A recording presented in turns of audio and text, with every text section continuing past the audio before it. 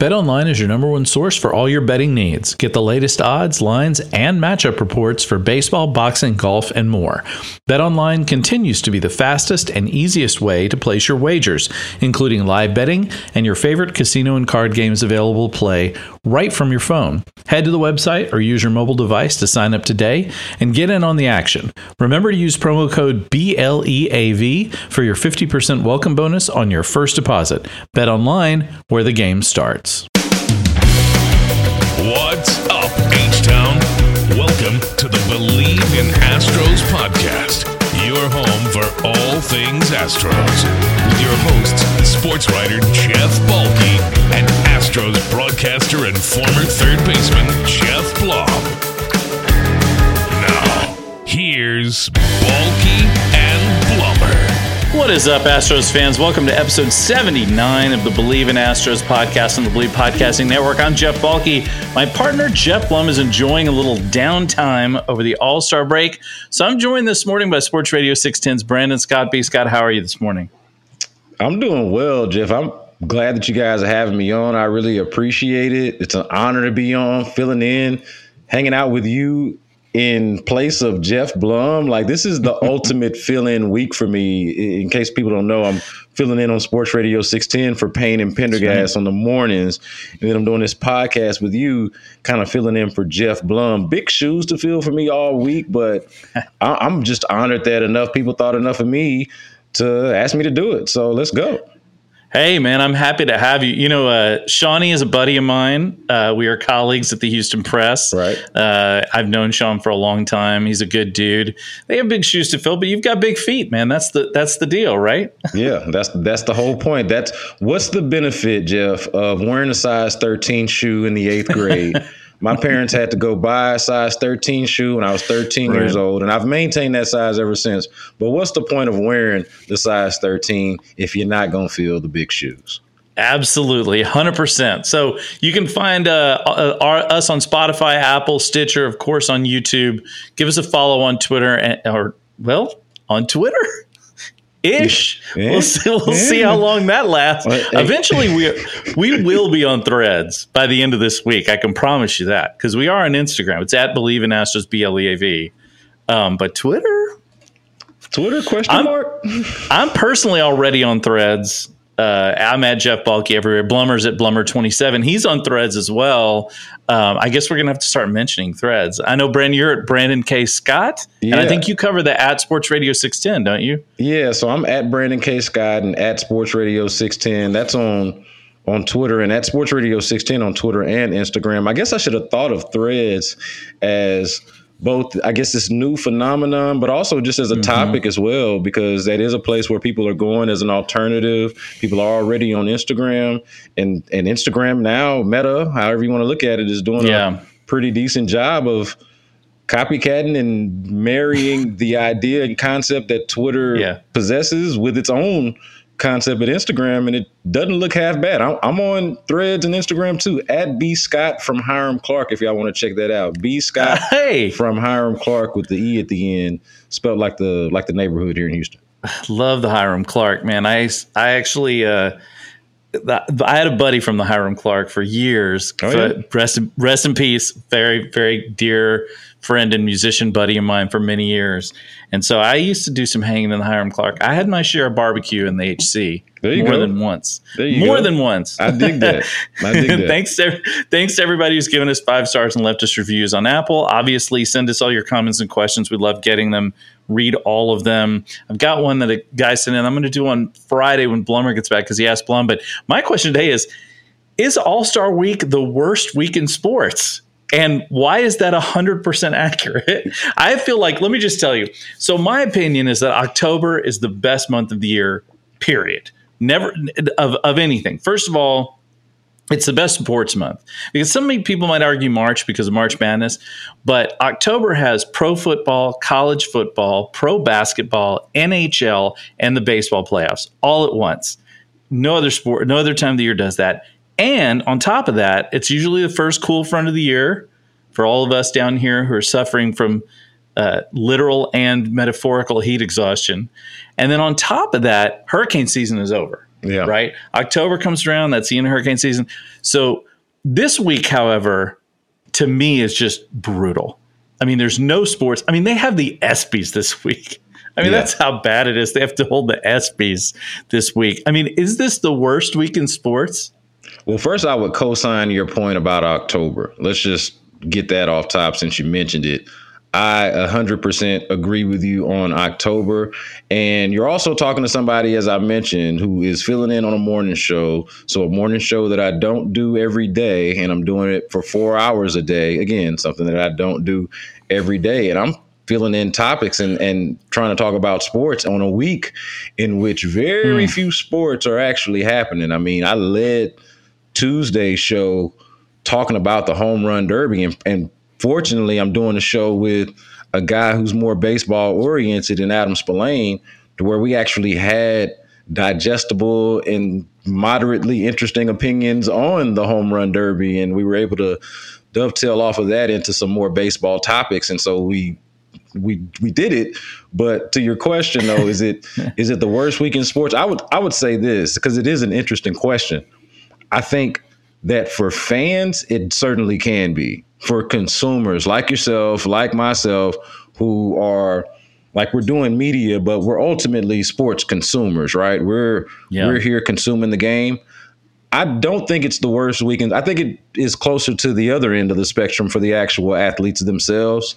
And this is just one of those examples, I think, of somewhat of a disconnect between the athlete and the sports fan, whereas these athletes live for an all-star weekend or all-star break or an opportunity to appear in an all-star game or to participate in an all-star event, like, say, the home run derby or the slam dunk contest in the NBA or whatever it may be. Like, you want to be among the best of your peers when they're all being showcased together. And it is, I would say, for like if you're, I imagine the people that listen to this podcast and certainly, the people that consume the work that we do in sports media, like, if you're like a hardcore sports fan, you perhaps, and depending on what sport it is, you perhaps celebrate the game in the ways that all-star events are designed to. Like, it is a celebration of whatever game and whatever league it is. And I do think that part of it is cool and important and noteworthy and worth, again, consuming if you're into this sports thing, whatever sport it is, and in this case, baseball. But in terms of, like, especially baseball All-Star Week, like in the summer, on the one hand, it's the one thing. So it kind of has your undivided attention in that aspect. And I think that's kind of cool for baseball at the very least. But in terms of the time of year and the amount of sports content that you're consuming, at the best you can give me is, a bunch of guys taking BP, that's not great, on top of the fact that, the next most noteworthy actual sporting event that's happening, outside of like some of the individual sports, golf or tennis right now or whatever it is. Wimbledon. Right. You got Wimbledon. If you're into that, that's great. But outside of that, it's like Summer League. I got my clock waiting after we talk later. After I finish up my work today, I'm going to check out some Rocket Summer League later on. I know, same. I've been kind of catching. That's where we're at, Jeff. That's where we're at. That's exactly right. I've been doing that too, and I like tennis. I like Wimbledon. I feel like it's an underrated athletic sport. I feel like some of the people that play that sport are incredibly athletic, but it's just a tough time of year. And with baseball, basketball has done a good job with the All-Star weekend because they've been able to wrap it up into a weekend. They have a skills contest. They have 3-point shootout. They've got the dunk competition, obviously. They're always tinkering with it. So they try to change it up on a regular basis, which I think is smart. Baseball, they have the home run derby. I mean, Vlad Guerrero Jr. carries on the legacy for his father, which is pretty cool. But baseball doesn't, I would love to see some baseball skills competitions. I'd love to see, just like they throw the football at a tire, I'd like to see some guys trying to, make fielding plays. I'd love to see an outfielder try to throw it to a garbage can at home plate. Let's see some interesting. I think some of this and correct me if I'm wrong, but I feel like a lot of this is TikTok's fault, right? Because you have these guys on TikTok that do these I saw one guy the other day that threw a football over his house and ran through the center of his house with all the doors open and then caught it on the other side. Right. It took him a while. It took him like days to get it. Like, I feel like that's the kind of stuff that's the only thing that's going to entertain us as consumers of sports. When it's like something like this, we just were like, well, I can watch these guys like throw a straw into a bottle. That seems more fun than watching a guy, like you said, take batting practice. Yeah, I think that's an interesting point. Like, imagine if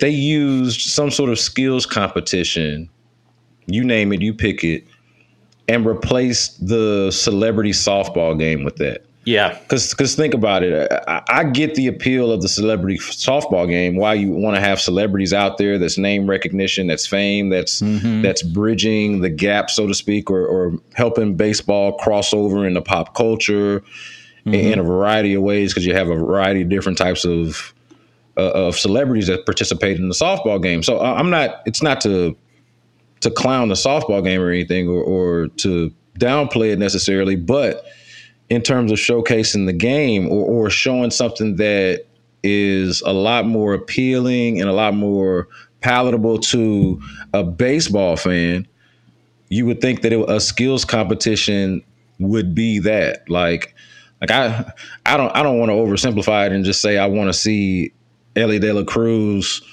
race the next fastest guy in the but just I would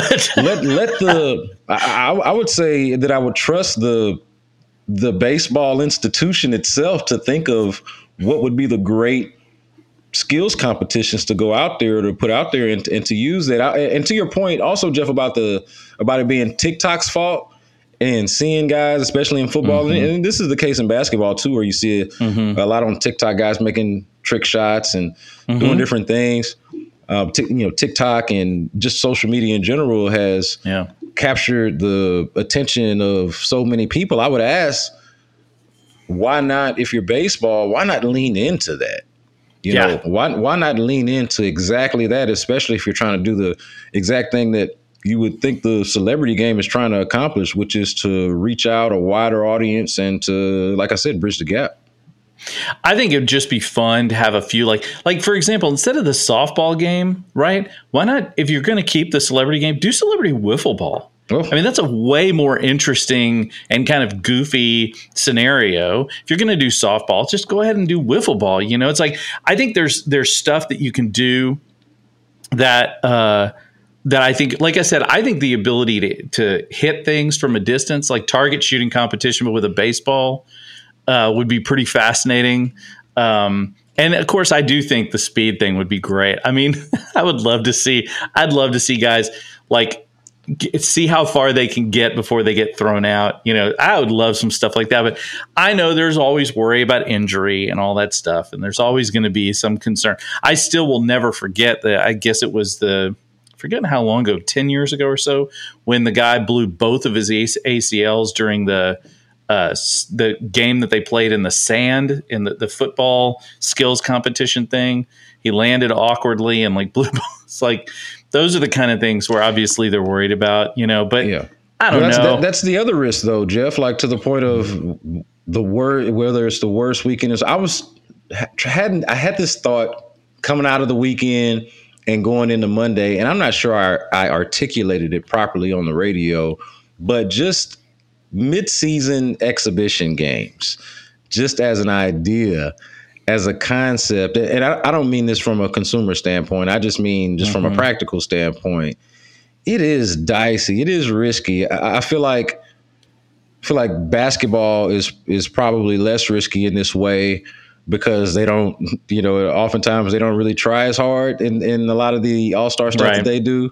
But, if you're going up there, if Garrett Cole throws a 99 mile an hour fastball, and he's got great command, I understand, but like if it just slips or whatever it is, it's just, I was having a conversation about the home run derby with Yordan Alvarez. Like, hey, after watching that last night, you got to be, if you're thinking from an Astros lens, you're like, man, I'd love to see Yordan Alvarez compete in this competition just from a consumer standpoint and from a fun standpoint. But as a fan, I'm looking at that clock and I'm like, ooh, you know what? I don't know if I want Yordan Alvarez exerting this much energy, using this many muscles this quickly for something that is ultimately inconsequential and doesn't really matter. And so that's a long-winded way of saying, hey, the risk of injury too over something that is not exactly, again, is just sort of just inconsequential, not exactly important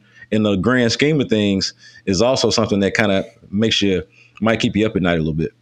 Well, I also think too, and you make a good point, but Blummer, he was telling me, I was like, I said in the last podcast, I was like, what's your favorite All-Star moment? He goes, all I know about the All-Star game is when I'm in Mexico, because he always took vacation during the week. And I think there, increasingly you're getting situations where guys are not playing in the All-Star game, to preserve themselves for the, Fromber's not pitching, even though he certainly could, coming off a couple days rest, which personally I think was strategic, so he didn't have to pitch, and he gets a whole week off. I think this whole week off is kind of a big deal for a lot of players to try and rest up in the middle of the season. I do have my All-Star hat on, though. I mean, if you're watching this on YouTube, I do have I thought this is a pretty slick. It's stylish. It's stylish. You're sporting the heck out of that thing. This like mint green is pretty sweet, but I don't blame him. If you get a week off in the middle of the season, and especially when you're playing so many games, I guess it's kind of the same argument we use with, should the guys be playing the WBC when it comes up or anything else? Is it how do you make those decisions?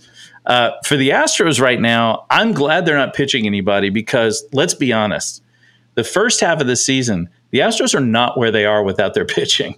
And really, when you look at it, they have, for the whole first half, they've only returned one starter, right? And that's Framber Valdez. Christian Javier has not been himself the last month. Luis Garcia's out with an injury. Jose Urquidy's been out for an extended period of time. Lance McCullers is out. Hunter Brown didn't join the squad until September last year. He's still a rookie. So the fact that the Astros have been winning games with Brian Bielak and JP France and Sean Dubin and Renel Blanco, it's nothing short of a miracle, frankly, that they're this close to Texas at this point. Yeah, I think they deserve a lot of credit, and I'm super impressed by it. I think back, to the point that you're making, Jeff, about those rookie pitchers stepping up. Mm-hmm. I just think back to that Dodger series where, first of all, what a series, and all of the drama that the series included. Just perfect for baseball watching. It had a postseason feel, and it wasn't like just because there was like tension between the teams or like a history between the Dodgers and Astros. It wasn't even that. It was like, hey, just the actual baseball itself had a postseason feel. It was none of the extracurricular stuff that has been discussed between the Dodgers and Astros over the last few years. Right. This was just like legitimate baseball, like interesting. Okay. Yes, it was. And so you had that, but as part of that storyline was exactly what you're talking about, which is the impressive thing about the Astros. I think it's just a great snapshot of the Astros season of taking lemons, making lemonade, and just doing the best with what you got. And what they've got right now is a bunch of rookie pitchers who have had to step in when you lose 3/5 of your rotation at the start, like really early on. You're talking about Jose Urquidy and Luis Garcia and their injuries, and of course Lance McCullers and his situation, not even being able to pitch for you. That whole thing coming up in spring training. So you're going into the season understanding that, but also thinking you're going to get him back, not really realizing how bad it is at the time. Just thinking, we're going to have to, tread water a little bit while Lance is out, but eventually he's going to come back and everything's going to be cool. And none of that has happened. Like you've got the injuries that we talked about, and then on top of that with Lance and all that, and you have to ask a lot more of these rookies than you planned to, or that you wanted to, or than you expected to. All of these things. And so that to me is really impressive. I think those rookies themselves deserve a lot of credit for performing. Yeah. I think the Astros pitching staff deserves a lot of credit just in general and always and perpetually because they're excellent. Yeah, right. And so I'll concede that pretty much anytime we talk about them. And then Dusty Baker having to manage the situation when everything's not perfect. It's not easy to do. And so is every decision going to be the right one? No. Is every decision going to yield great results? No. Do you do the best that you can with limited options? Absolutely. And I think that's what the Astros have done, and that's something that they deserve credit for. What I would say, though, Jeff, to take the other, maybe a less positive view on it, is that it does not feel sustainable. I'm not saying that it's not sustainable or that it is. I don't know. I'm not going to pretend to be able to tell you what these rookies are capable of. Okay. Right. And far be it from me to set limitations on them. Okay. I want to say that like kind of off top, but as far as how I feel about it, when I watch it and when I consume it, you just got to be like realistic with yourself and say, hey, is this sustainable? Or just, again, as a consumer, as a fan, as a media person, whatever it is you are, do you feel comfortable with it? Even if you're proud of it and tip your cap to it and think that it's admirable, how do you feel about it? And that's the thing that's really kind of concerning is like, hey, credit to the Astros for being one of, only a third of Major League Baseball teams got to 50 wins at the All-Star break, and the Astros are one of them. So credit to them for being in the upper echelon of Major League Baseball. But the thing that they can hang their hat on right now, which is their pitching, that has perhaps you could say outperformed itself, they're hanging their hat on that, and rightfully so, because it's been very good. But also there's that uneasy feeling, at least for me, Jeff, that maybe it's not all that sustainable.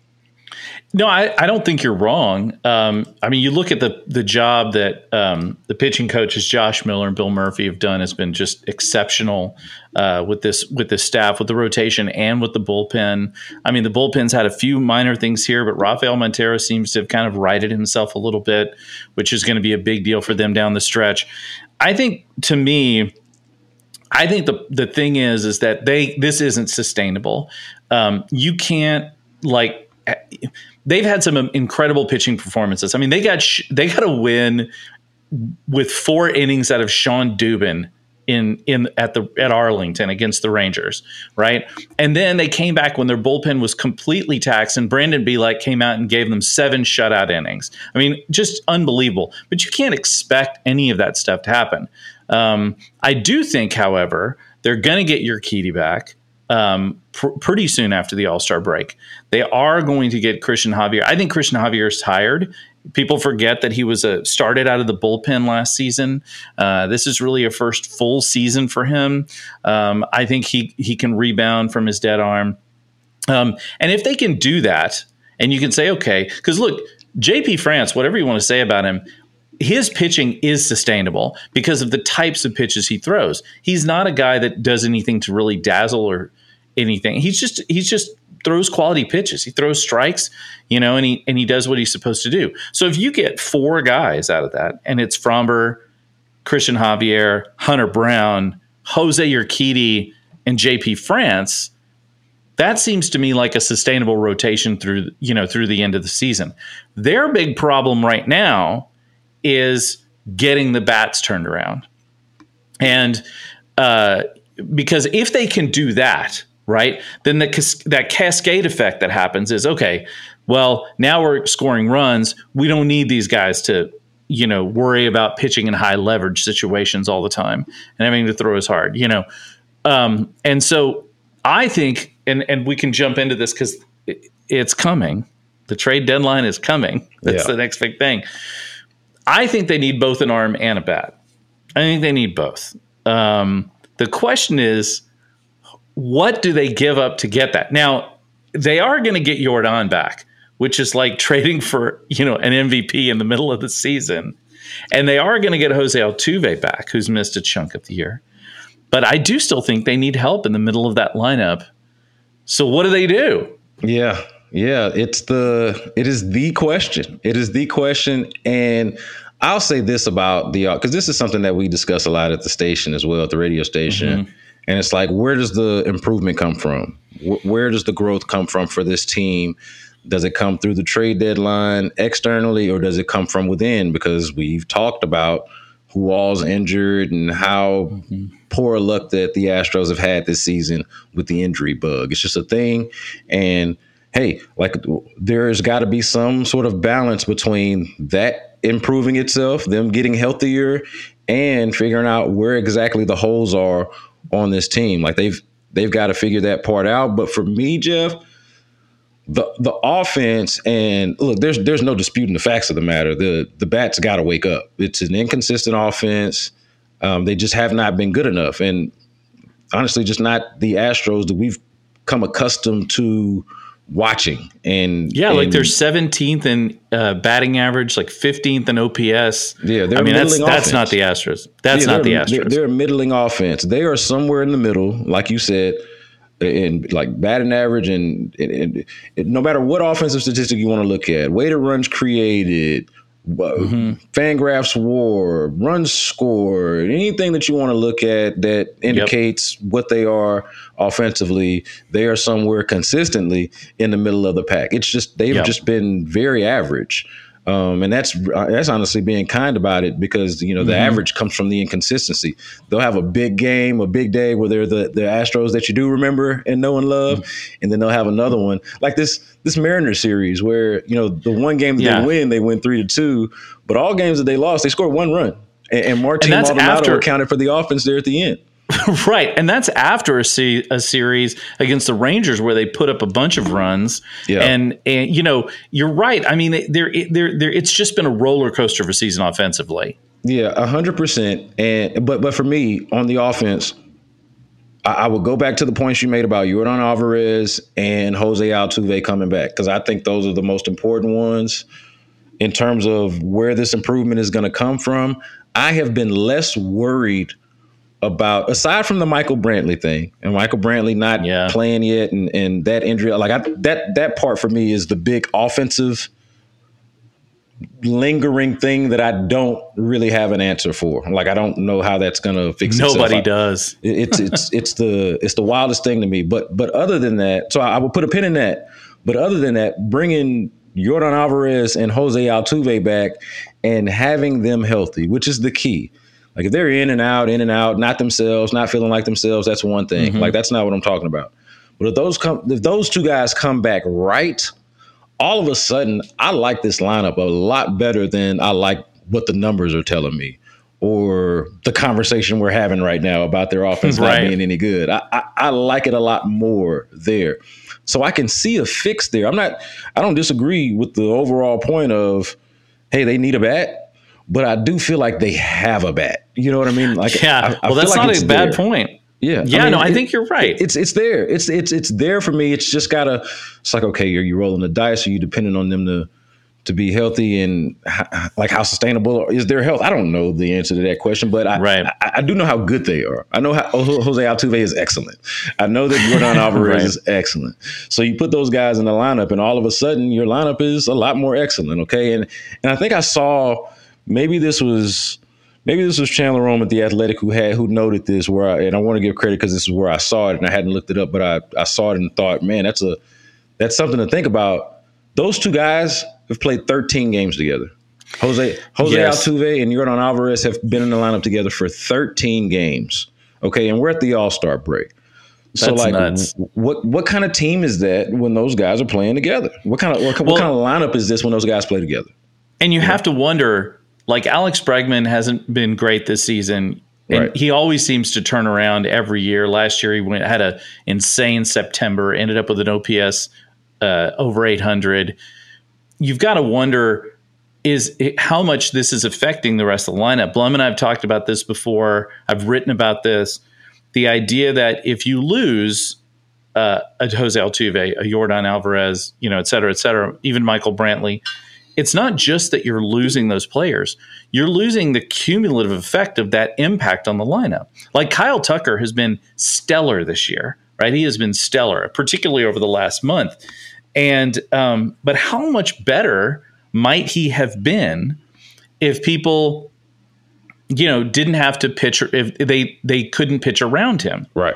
because somebody behind him was better, or because if he's hitting sixth in the lineup instead of third, right, or whatever it is, like how much better does that make them just overall as a team? And it makes them a lot better. And also, by the way, kudos to both Corey Julks and Yainer Diaz. I mean, first of all, I love Corey Julks. I said it on here. I'm a full-on Corey Julks fanboy. Part of it is because he's from Houston. That is true. Went to U of H. I'm throwing the Cougar sign. But I just love the way he plays. He's not a necessarily big power hitter. He plays a solid left field. He runs the bases well. He makes contact. He solid is completely really solid at bats. Well, to that point, he has turned around his season in terms of his strikeout to walk ratio.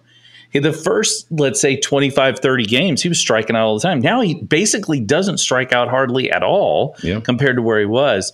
Yainer, I mean, everybody wants to kick Maldonado to the curb and just throw Yainer in there all the time. You can't argue with the hitting numbers. You can't argue with the power of his arm. I know Dusty's going to be loyal, but when you look at that, if you imagine those guys in your lineup, but now suddenly they're hitting 7-8 instead of 6-7 or whatever, and now you've added Jose. Yeah, to me, you're right. Maybe they don't make a trade. Maybe they just stick with the bat. But if they are going to make a trade, the big question is, who the hell are they going to trade? I mean, they're going to have to send somebody out who's at the major league level. There's no way they're going to get back a real arm or anything with it. I mean, you've got to figure Jake Myers or Chas McCormick is probably one of those guys. Corey Lee would have been, but now he's injured, so I don't know what the deal with him is going to be. You've got guys like Drew Gilbert, who they're certainly probably not going to let go of, or Melton at AA, Aaron Netty at AAA now, even Pedro Leon, who's having a little bit of a down season.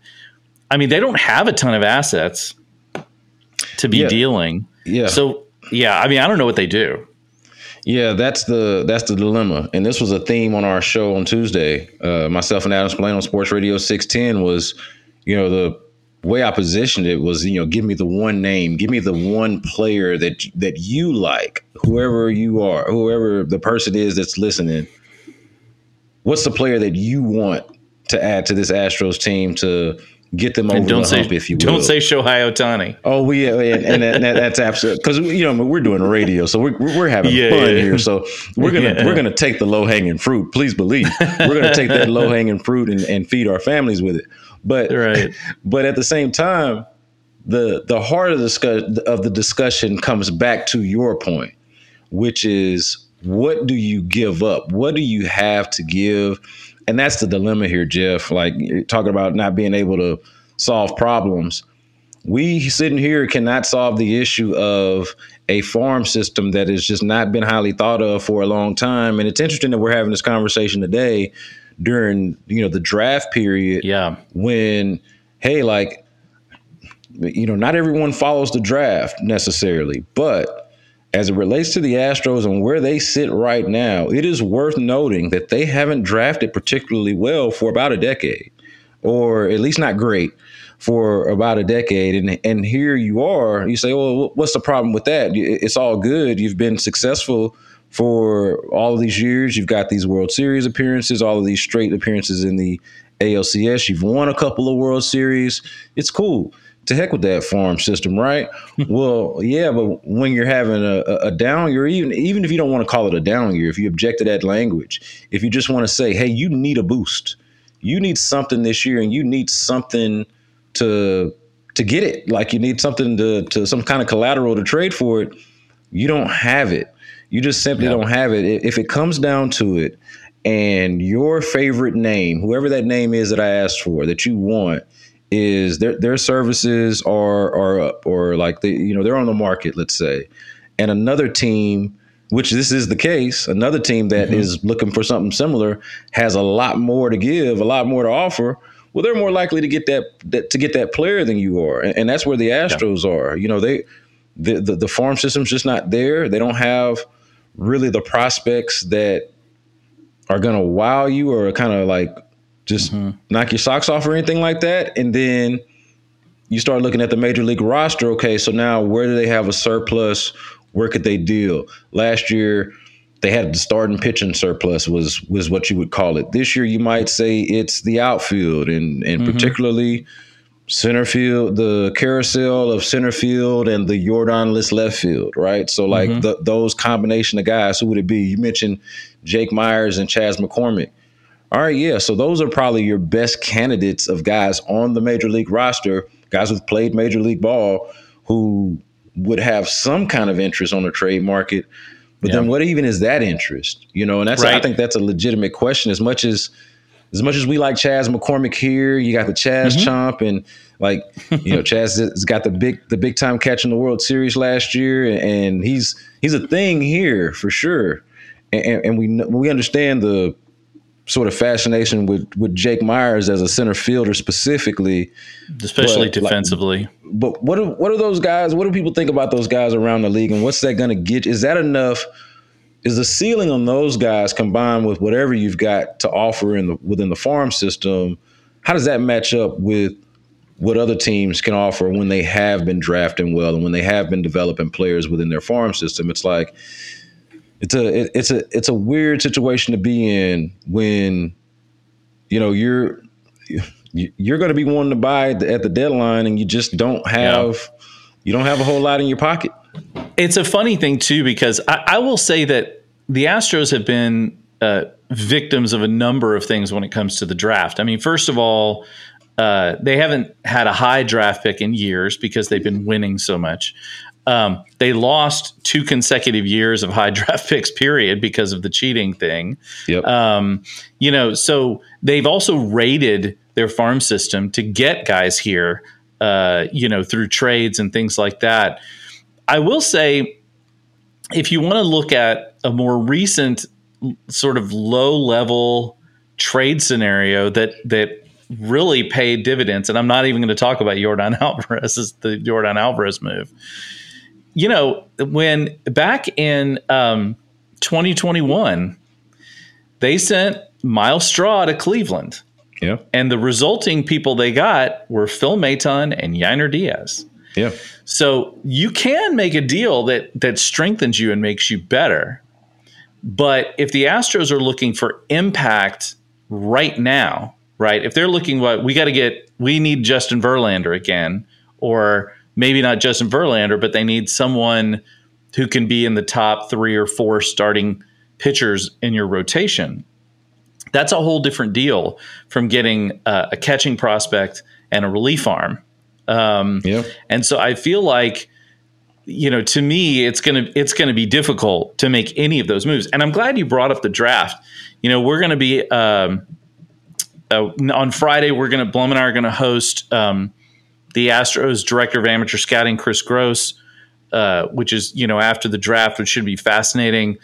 The one thing that we've talked about on here is, you notice the Astros draft almost all college guys. Yep. I think they've taken one high school player in the first, I don't know, there's like 10,000 rounds of the draft. So in the first 3 days, they've taken like one high school guy. Yep, Part of that is because I've got it. In the first 10 rounds of the draft, they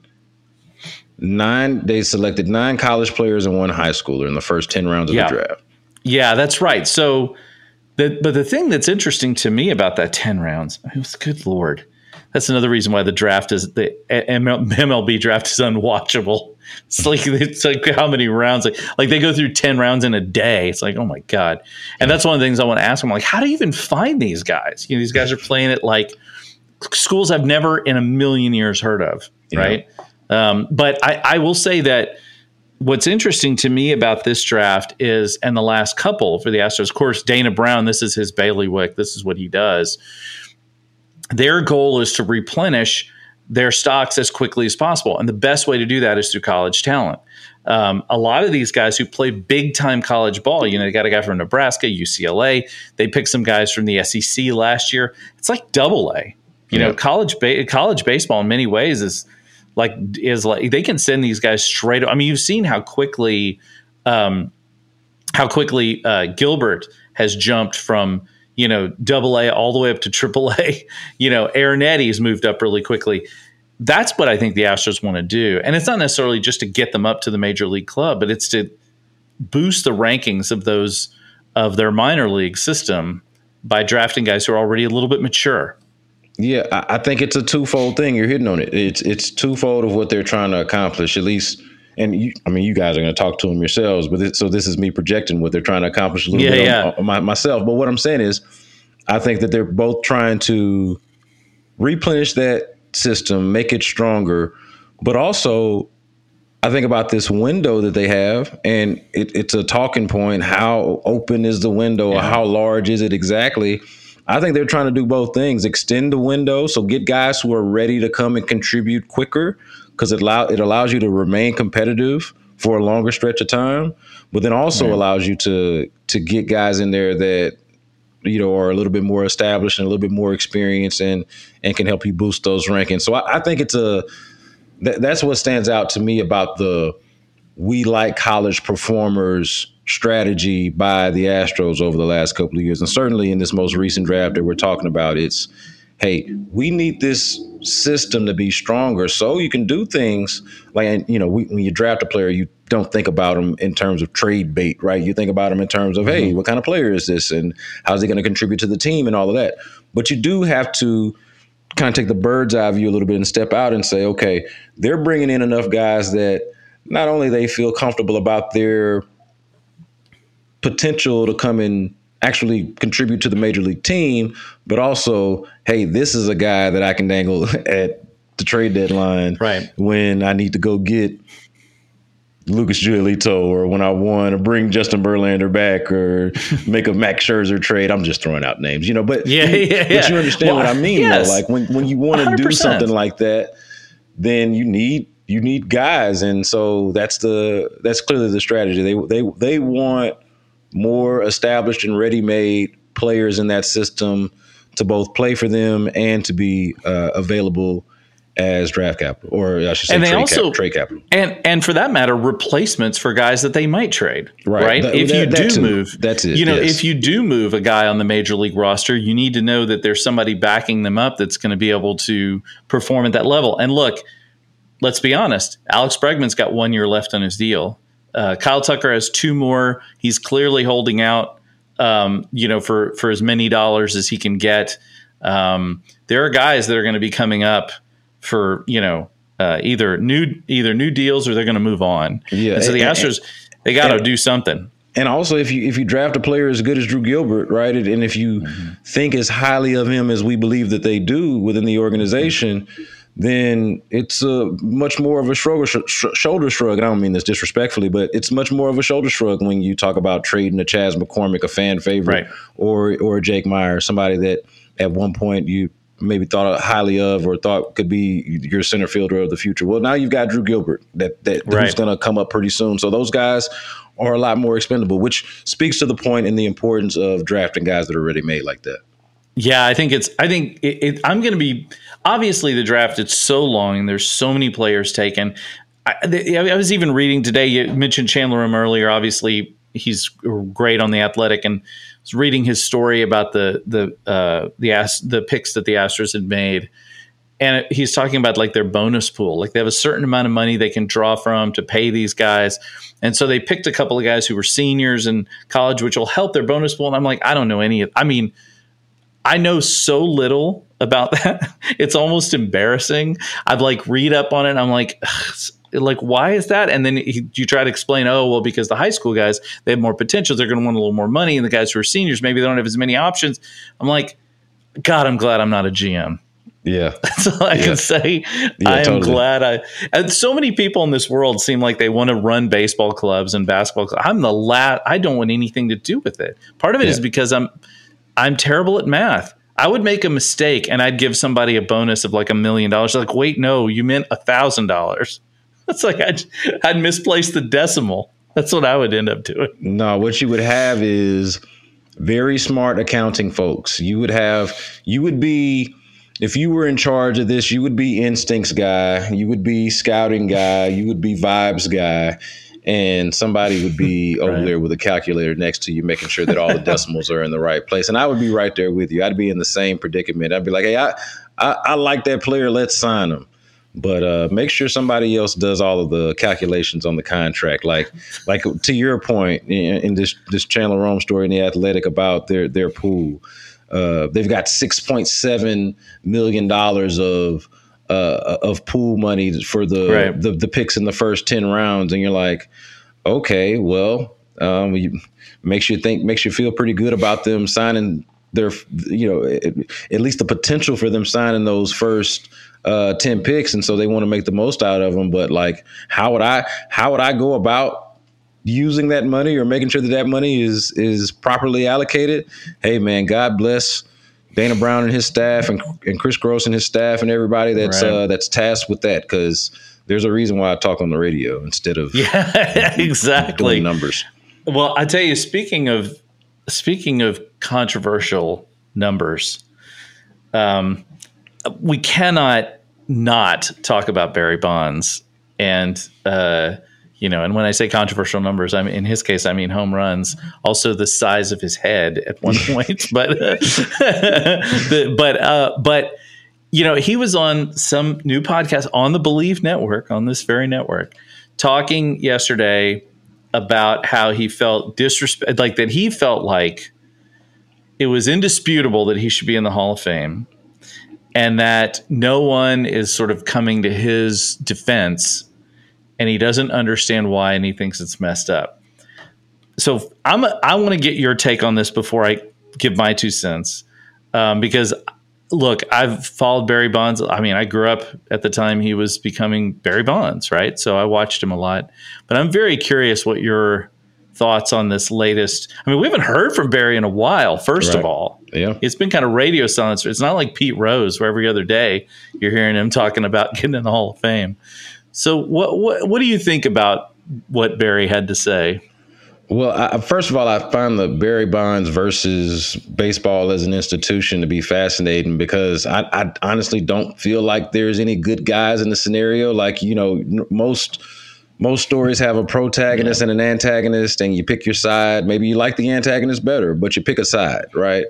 Whereas with this one, I don't feel like there's a protagonist. I just feel like both sides are kind of like not ones that you really want to root for. Barry Bonds, for obvious reasons, I feel like he alienated people with his personality, and just kind of like, even aside from the whole cheating thing, whatever you feel about steroids. And I'm not the biggest, hand wringer about the steroid era. I don't know if that's got to do with my age or what. And the fact that I was a child during the steroid era. And so like, that was the baseball I was introduced to. And like, I only remember it fondly, So like, I actually kind of struggle with some of that, the moral outrage and the hand wringing about it. But Barry Bonds himself, like, if you just isolate it to him, has been objectively unlikable throughout the years, at least from what you hear, the way you hear people talk about it from the era. So there's that part of it. But there's also a lot of disingenuous, and maybe it is genuine, but just doesn't feel icky feeling, kind of resentment toward Barry Bonds, who is, again, like objectively one of the game's greats, arguably the greatest baseball player that most of us that are still alive, at least, have ever seen. So there's that aspect of it. It's just conflicting, because you're like, hey, man, I understand why they don't like this guy, and I understand, that whole thing, like where the resentment comes from, but give credit where it's due. Like, steroids or not, this was an incredible baseball player. And then on the other end, it's like, Barry, come on, man. Don't pretend like you don't know why people don't rock with you, man. Like, you've made it difficult over the years for people to take your side, even if you've got points to be made.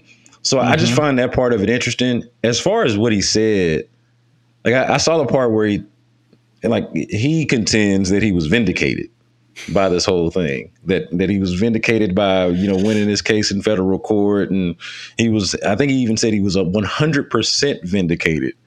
And again, I'm saying this from the perspective of someone that doesn't do a whole lot of hand wringing and moral outrage about the steroid era. Okay, that's the perspective I'm coming from it with. But at the same time, I feel like Barry Bonds, respectfully, man, somebody needs to reintroduce him to the concept of vindication and what vindicated actually means. No doubt. Because I don't think he's got a great grasp for it at all. And can I reiterate enough? I'm saying that as somebody that is mostly on his side in terms of being in the Hall of Fame, being recognized for how great he was. I think it's ridiculous and silly that he's not in there. It's actually one of my beefs with the Baseball Hall of Fame. I've joked about like who cares if I acknowledge or not, but I've joked about, hey, I don't acknowledge the Baseball Hall of Fame until Roger Clemens and Barry Bonds are in, because those are the stars of my childhood, and I don't care that they did steroids. I want them in. They're great. But at the same time, let's be real. Let's be real about why it is the way it is and what your role is in that. And let's not misuse terms like vindication. You know, I agree with you. Like there's a difference between being exonerated and vindicated, and there's a difference between what a court might say or what the outcome of a court case might be, and the court of public opinion, and that's what the Hall of Fame and this whole conversation really is about. Fair or foul, or however you want to look at it, like that's what it is. You know, this is not. You're not in federal court. You know, like that's the fact of the matter. You're not in federal court with this situation and going to the Hall of Fame and everything like that is not vindication, you know. And if he wants any evidence of, and I guess he is speaking to it, saying what happens to vindication within my own sport. Yeah. Being exonerated or getting off in a case or whatever it is does not vindicate you. It does not tell the rest of the people, oh, you know what I think happened didn't happen, or what I saw with my own eyes, or what I believe with my own intel isn't the case because so-and-so was vindicated. Like, no, that's just not how the world works, Barry Bonds. American politics teaches us that right off the bat. It doesn't matter. Like, the perception is reality for so many people. And, I 100% agree with you. I was an adult during the steroid era, albeit a young adult. I'm not a real purist, right? I like the universal DH. I hated watching pitchers hit. You know, I know that there are lots of people out there who would disagree with me on that, and that's totally fine. But when it comes to Barry Bonds, my opinion has always been about Barry Bonds specifically. I'm not going to get into Mark McGwire and all those other guys, but for Barry Bonds specific, Jose Canseco certainly, but specifically Barry Bonds, he was a Hall of Famer when he left Pittsburgh, right? He was already one of the best baseball players to play the game before he got to San Francisco, before he started allegedly using steroids. Before all of the home run hitting, you know, and the chase and all that stuff that happened. So to me, like, if I understand the rules, you know, around the game, but again, Babe Ruth and guys like that, they had like horse tranquilizers and were probably, you know, God only knows what the hell they were doing when they were playing baseball. So I'm just not, as unlike you, I'm not a big hand wringer about that kind of stuff. The thing that bothers me with players who have done that is the lack of admission, right? Like, if you want to, if you did something that was wrong, fall on your sword, just go ahead and say, yeah, this is what happened. It sucks.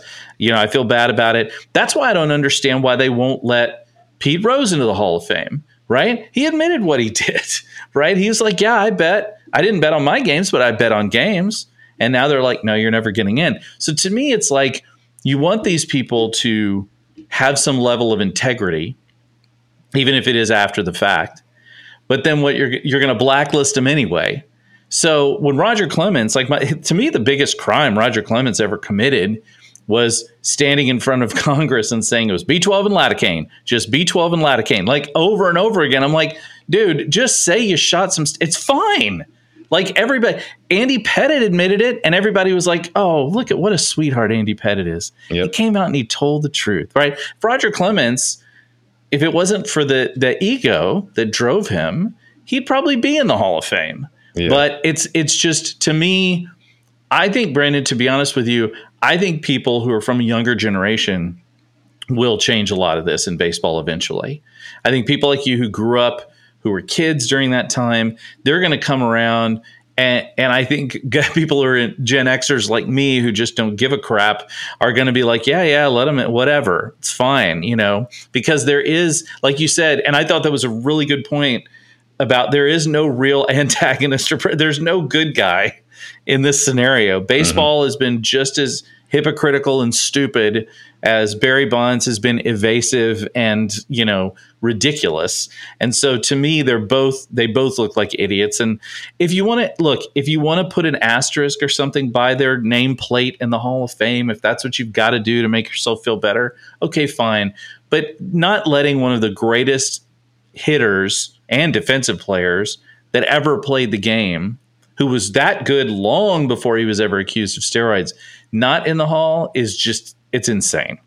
Yeah, like I'm trying to imagine a world where, and forgive me for even throwing out this hypothetical, but I'm trying to imagine a world where we don't let Michael Jordan into the Hall of Fame because if he did steroids. Would anybody care if Michael Jordan did steroids? No. Like he's in. Sorry, guys, steroids or not, he's in. Or not letting Jerry Rice into the Hall of Fame because you found out he did steroids. It's like, sorry, man, he was too good. Like, and like you said, put that asterisk there. If that's what you feel like you got to do to feel good about it, then fine, do that. But the idea that you're, and I agree with your overall point that this is going to correct itself over time. Mm-hmm. I think that there will be, like you're saying, there will be people who over the years are going to look at it and say, hey, well, what are we doing? And especially when you consider, going back to the point of the no good guy in the scenario here, like when you consider even why Barry Bonds, like has anybody really done enough thinking on why it is that Barry Bonds, one of the greatest baseball players to ever live, would feel like he needed to do steroids all of a sudden? Or why he would resort to that, like whether he was doing it in the beginning of his career or doesn't start until after, things start to blow up with Mark McGwire and Sammy Sosa in 98, like wherever you track it to, it's hard not to think that that's not born of a cultural thing, like something that is pervasive within the baseball culture. Like he felt a need or a reason to keep up or to do this thing that frankly was going on and was happening somewhat unchecked. And I say going on, it's not like everybody was doing it, but it was unchecked for the most part or allowed. Oh, baseball ignored it for sure. Baseball turned the other way. And so like if you're watching players that aren't as good as you sort of pass you up or do things that you're not able to do without the extra that they're using, then it's like, okay, well, if I'm better than them when it's fair and square, then I'll be better than them if we're both cheating. I'll cheat better than them.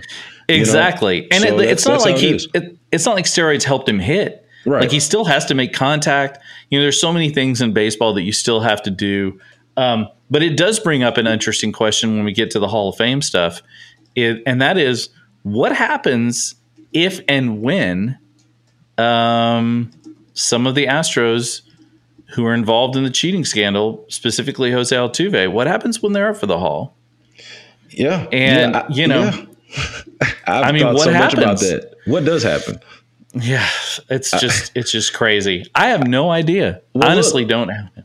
Look, here's an interesting thing, though, to go with that. Like, when I saw the other day from the MLB shop that Jose Altuve and Alex Bregman this year are still the top 5 or among the top 10 selling jerseys since opening day. So it's like, okay, does that just mean that you just got a rabid Astros fan base that's holding it down for Jose Altuve and Alex Bregman? Or does it mean just kind of generally that the stench from the sign stealing scandal wears off over time? Certainly by the time that their careers are over and it's time to vote them in, something that's going to come up and something that you're going to have to discuss. And, sort of the other side of, hey, younger people are going to be more accepting of the sign stealing. And I do wonder how the younger generation of baseball writers is going to consider the as opposed to steroids, how they're going to consider sign stealing since we were of age for that. Like, we're adults consuming that, and so we were here for it. And what sort of how differently does my generation view the sign stealing scandal from the steroid scandal when it comes time to vote? It'll be a fascinating thing when we get there. I just want to know if they can, at all possible, get the trash can in the hall. Can they get the trash can displayed at the hall, just like they do at the Smithsonian in Cooperstown for it? Right. Well, at the Smithsonian, they've got like Archie Bunker's chair and the set of Seinfeld and like whatever. They got to have the trash can, man. Find that trash can. It's very important. I always thought that, especially since, we operate in Astro spaces and, so there was like a defensive element of the whole sign stealing thing for Astros fans. Cause they're like, hey, stop beating up on us. Everybody in baseball did this. Leave us alone. All this kind of thing. But I thought that there wasn't nearly enough fun had with them banging on the trash can. Agreed. Look, hilarious. I thought the inflatable trash cans people threw on the field was pretty clever. Like, yeah. I was down with that. Like, it's you got to be clever about this at some point anyway. Well, man, thank you so much for joining me today. B. Scott, what is it? You're going to be on the radio all this week, 6 to 10, I think, on all this week, right? All this week, 6 to 10 on 610 in for Payne and Pendergast. So I'm enjoying that. I'm in with Adam Spillane, so you can expect plenty of Astros talk in addition to our usual Texans talk that we do. And he and I do a podcast together. I'll mention again, H-Town Hoops Podcast. We cover the Rockets. And so pretty much any team in town, if you're interested in them, we've got something to say about them. So check us out. And Jeff, man, thanks for having me. Really, man, this is an honor. And I enjoy getting a chance to talk to you whenever the opportunity presents itself. Yeah, man, we haven't known each other that long, but we did get to know each other at the Final Four. That's how it happened, and so it's all good. I'm always happy to have you on, and it's always a pleasure to talk to you. Blummer and I are going to be back on Friday with a fresh pod brought to you by Bet Online. We'll be joined by Astros Director of Amateur Scouting, Chris Gross, which should be excellent, so we can go over the draft. Very excited to have him on. Don't miss out on that. Huge thanks to everybody who's listening and watching. You guys keep liking and subscribing. Tune in to B. Scott on 610 this week. And tune into us on Apple Podcasts. We're thankful so much for you guys. So have a great week. And as always, go Astros.